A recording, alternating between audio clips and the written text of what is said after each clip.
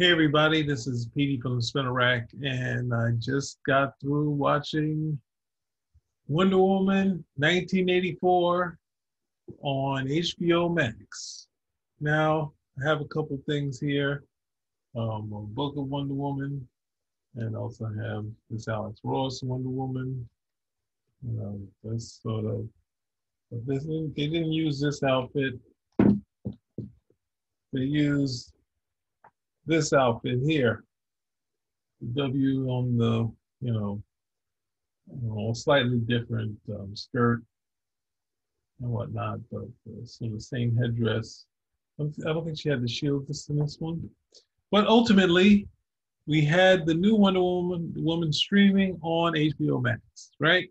So in this movie, let me see. This is well, there's only be one sort of thing giving you a hook of the story. If you've seen some of the initial thing where they showed you some of the beginning of it, the beginning contest is like the American Ninja, Iron Man, what are they called? Amazon Challenge. It's way bigger than anything you've seen on television. It doesn't go into the wipeout territory, but it's a very cool Amazon scene to start out the movie and sort of give you a framework of what's going to happen in this next part of the story, at least for Diana. But we get to see the Amazons once again, all our classic Amazons. I think it's Artemis and obviously Hippolyta. So once you get past that, we get to 1984, where Wonder Woman is an archivist. She works in a museum in D.C. Now, this is not Boston like in the George Perez series, but this is close. It's getting closer. So she could have, I mean, she was in Paris in the Justice League movies, I believe. So, she's in DC. So she's had multiple jobs around, I guess, around the world. So in this one, we start and we see it starts off with a heist of trying to find these artifacts that are in this jewelry store. They have a black market sort of thing. And Wonder Woman, we've seen them all in the trailer. So it's not giving away anything that there's going to be this big fight in the trailer, that the big fight at the mall. But we've seen it in Stranger Things. So we're like, Stranger Things kind of killed the mall aspect. And Wonder Woman was like, no, we're going to show you some cool stuff. And it's a lot of fun, a lot of action. And that first two sort of sequences are very heavy action, action sequences before we're introduced to Barbara Minerva, who is sort of like the similar thing that you see in like Iron Man 3 or the Amazing Spider-Man 2, where you have sort of this nerdy character coming to the fold.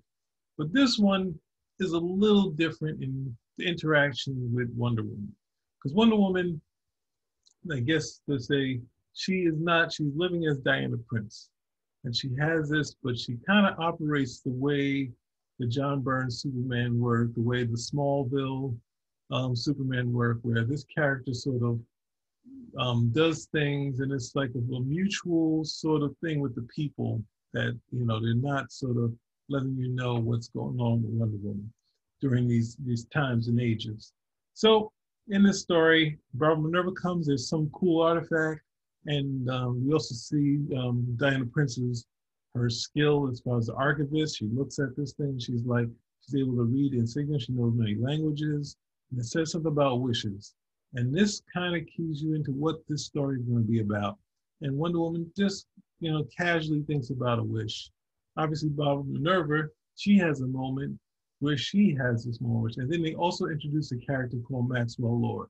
He's immediately brought in, he has these TV commercials, but he comes to this museum and he wants to find out about the art, these artifacts, and he wants to give money to this museum. So when there's going to be this party, Wonder Woman's not big on this party, but she leaves this little thread that that's going to bring her to this party, right? And as we go along, we find out that things with Maxwell Lord isn't how they seem. Stuff with Barbara Minerva is kind of changing.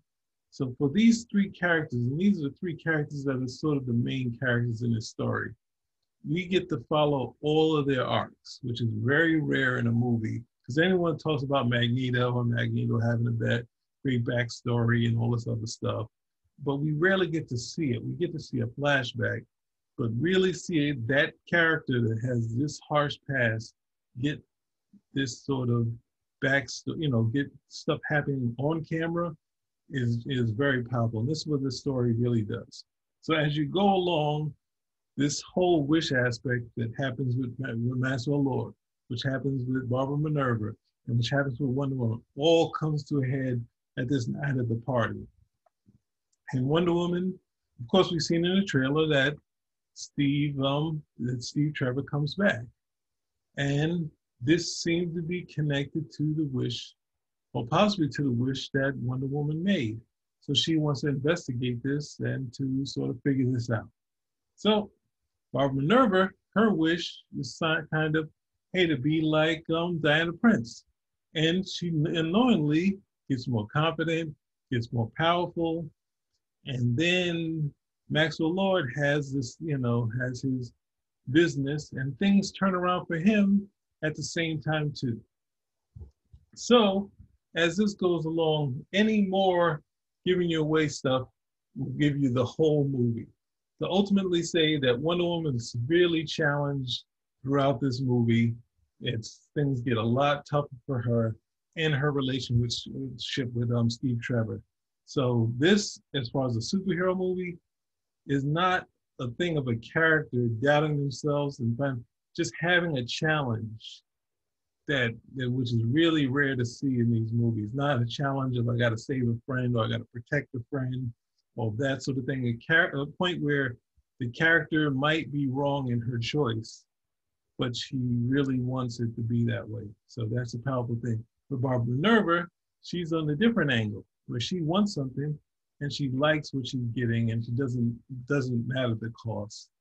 And we have Maxwell Lord, who is more interested in power than anything else, which of course is not just Wonder Woman, but there's some casualties in his life too. So, to not give you anything else as far as what's going on, because that would spoil everything and spoil the fun, the action, the surprises that are all in this. That's as much as I'm going to give you this, but I will give you one other thing.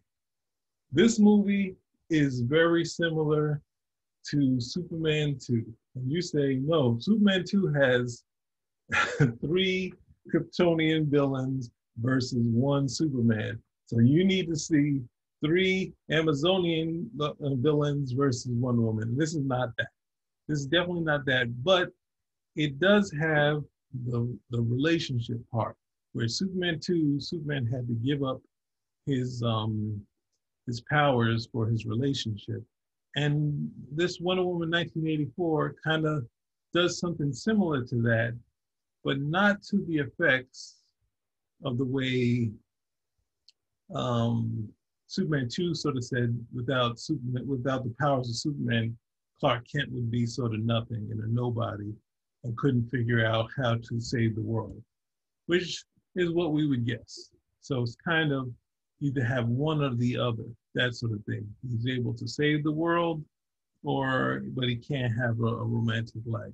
Whereas the Wonder Woman doesn't play it exactly, but it's that same, this relationship thing connected to what the challenge of the story. So that's the one part where it's similar to that. And the other part would be, if you look at Superman 2, they decided that Superman's weakness was the humans, that the humans was Superman's ultimate weakness, and that would ultimately could kill him or could cause him to give up and allow the whole world to be taken over by those monsters. So in this story, not to give away too much, Wonder Woman is in a place where the public, like her, is struggling with the effects of these wishes. So how do you, when the public is part of the problem, as it was that Wonder Woman struggled with the same problem, everyone in the world struggled with this problem. So it's like, how would Wonder Woman be able to change the public, where the public is now going through the same struggles that the three lead characters are going through? And they just decide to answer that in a different way. They try to find a different answer to that. So I I recommend this. It was a lot of fun. There's a lot of action. I, kind of missed one. I wish they kind of put it. I wish I saw this in the theaters. But I mean, as far as superhero movies go, this is going back to the old days where it's a lead character, basically one love interest, and it just goes right into the action. Sort of that solo character, that solo movie character. So a lot of movies have this thing where they have friends and buddies throughout the story. And this one kind of is a point where Wonder Woman is alone at points. And she has to deal with that solitude in this movie, which a lot of movies have dealt with. That was usually the struggle in the movie. And Wonder Woman, has to be the hero and make hard decisions. So with that said, this is another solid one. It was another fun one. And, it's a recommend for me. If you had to buy the HBO Max, you'll it's gonna be there for I think 30 days, they said. So check it out when you can. Spinner Rack out.